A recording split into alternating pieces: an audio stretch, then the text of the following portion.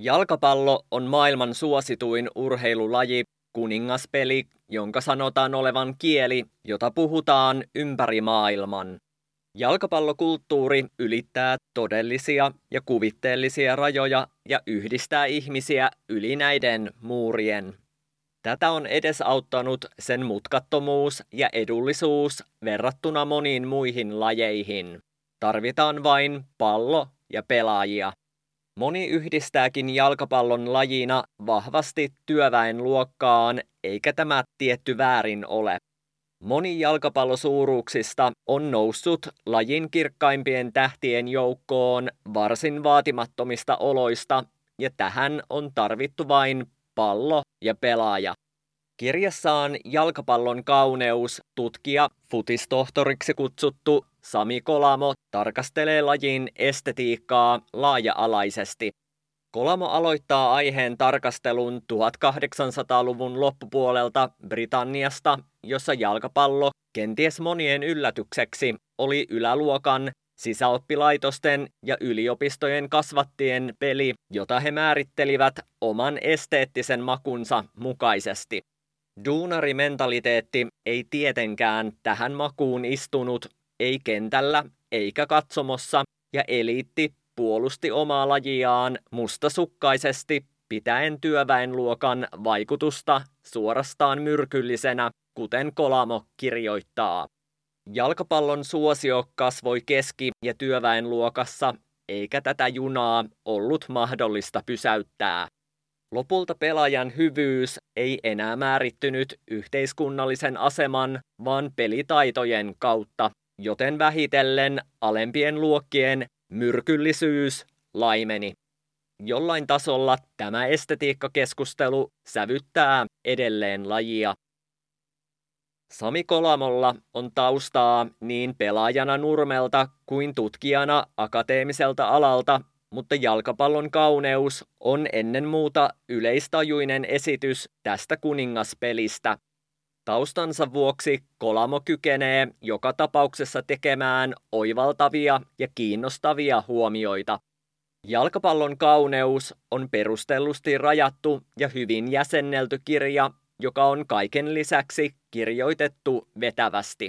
Ei jää epäselväksi, että Kolamolle jalkapallo on intohimo, ja tämä hänen palonsa leviää lukijaan kirjan sivuilta, kun hän poimii esimerkiksi pelin hienouksia ja lajilegendoja tarinoineen esiin. Kolamo aloittaa siis jalkapallon esteettisen määrittelyn ja estetiikan käsittelyn historiasta, mutta laajentaa sen nopeasti lähemmäs tätä päivää lajin eri ilmiöihin, kuten teknologiaan, fanikulttuuriin ja jalkapalloilijoihin pop- ja mediakulttuurin tähtinä. Mutta mitä on jalkapallon kauneus? Se syntyy monista palasista. Kolamo antaa esimerkiksi ehkä jopa hieman yllättäen suurtakin tunnustusta faneille tällä saralla. Yksi jalkapallon keskeisimmistä esteettisistä elementeistä on kuitenkin se, mitä Kolamo kutsuu kehollisuudeksi. Pelaaja omaksuu taitojen kauneuden lukemattomien toistojen kautta, ja harjoittelun myötä kehollinen ajattelu imeytyy osaksi jalkapalloilijan DNAta siinä määrin, että nopeissa pelitilanteissa yksikään ei pysähdy ajattelemaan toimintaansa, vaan tuottaa liikkeensä eräänlaisena automaationa. Tätä ei kuitenkaan pidä pitää minkäänlaisena mekaanisena lähestymistapana jalkapallon kauneuteen, kaikkea muuta. Kolamo kuvaa, kuinka yhden kaikkien aikojen jalkapalloilijan brassisuurus Garinchan kehossa maailmaleikki ja sen pilkkanauru kohdistui mekanistista suorittamista julistavaan arkiseen olemiseen. Kolamo syventyy asiantuntevasti ja innokkaasti joko bonitoon, kauniiseen peliin, jossa jalkapallo nähtiin Brasiliassa sambana. Garinchaa muuten kuvattiin enkelin koskettamaksi runoilijaksi, taivaista melodiaa seuraavaksi säveltäjäksi ja rytmin pauloissa olevaksi tanssijaksi.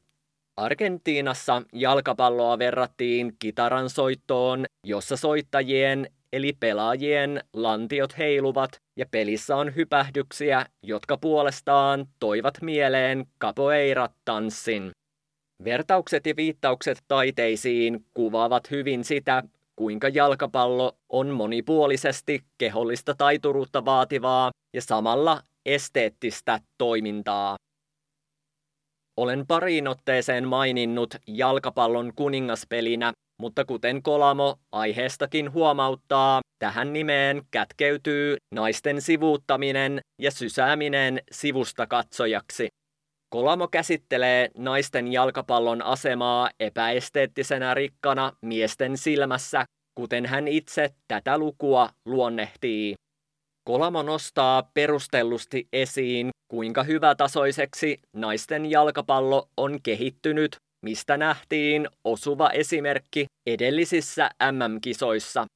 Tämä turnaus tuntuu lyöneen naisten jalkapallon läpi ja otteluita seurasi aiempaa suuremmat yleisömäärät, muun muassa Suomessa television välityksellä. Yhdysvaltain joukkueen ja sen kapteenin Megan Rapinoen medianäkyvyys ja julkisuus suorastaan räjähtivät käsiin. Kolamo kyseenalaistaa naisten jalkapallon vähättelyn ja syystäkin kritisoi osin näihin seikkoihin nojaten epätasa-arvoa naisten ja miesten välillä. Tällä saralla jalkapalloilevalla maailmalla on vielä urakoitavaa. Mediakritiikkiinkin on aihetta, sillä vastuu naisten jalkapallon arvostamisessa kuuluu myös medioille, jotka voivat joko antaa näkyvyyttä tai sulkea naisia ulkopuolelle. Etenkin jos ja kun jalkapallo on, kuten sanottua, koko maailmaa yhdistävä kieli. Meidän possessiivisuffiksi Radio Moreeni.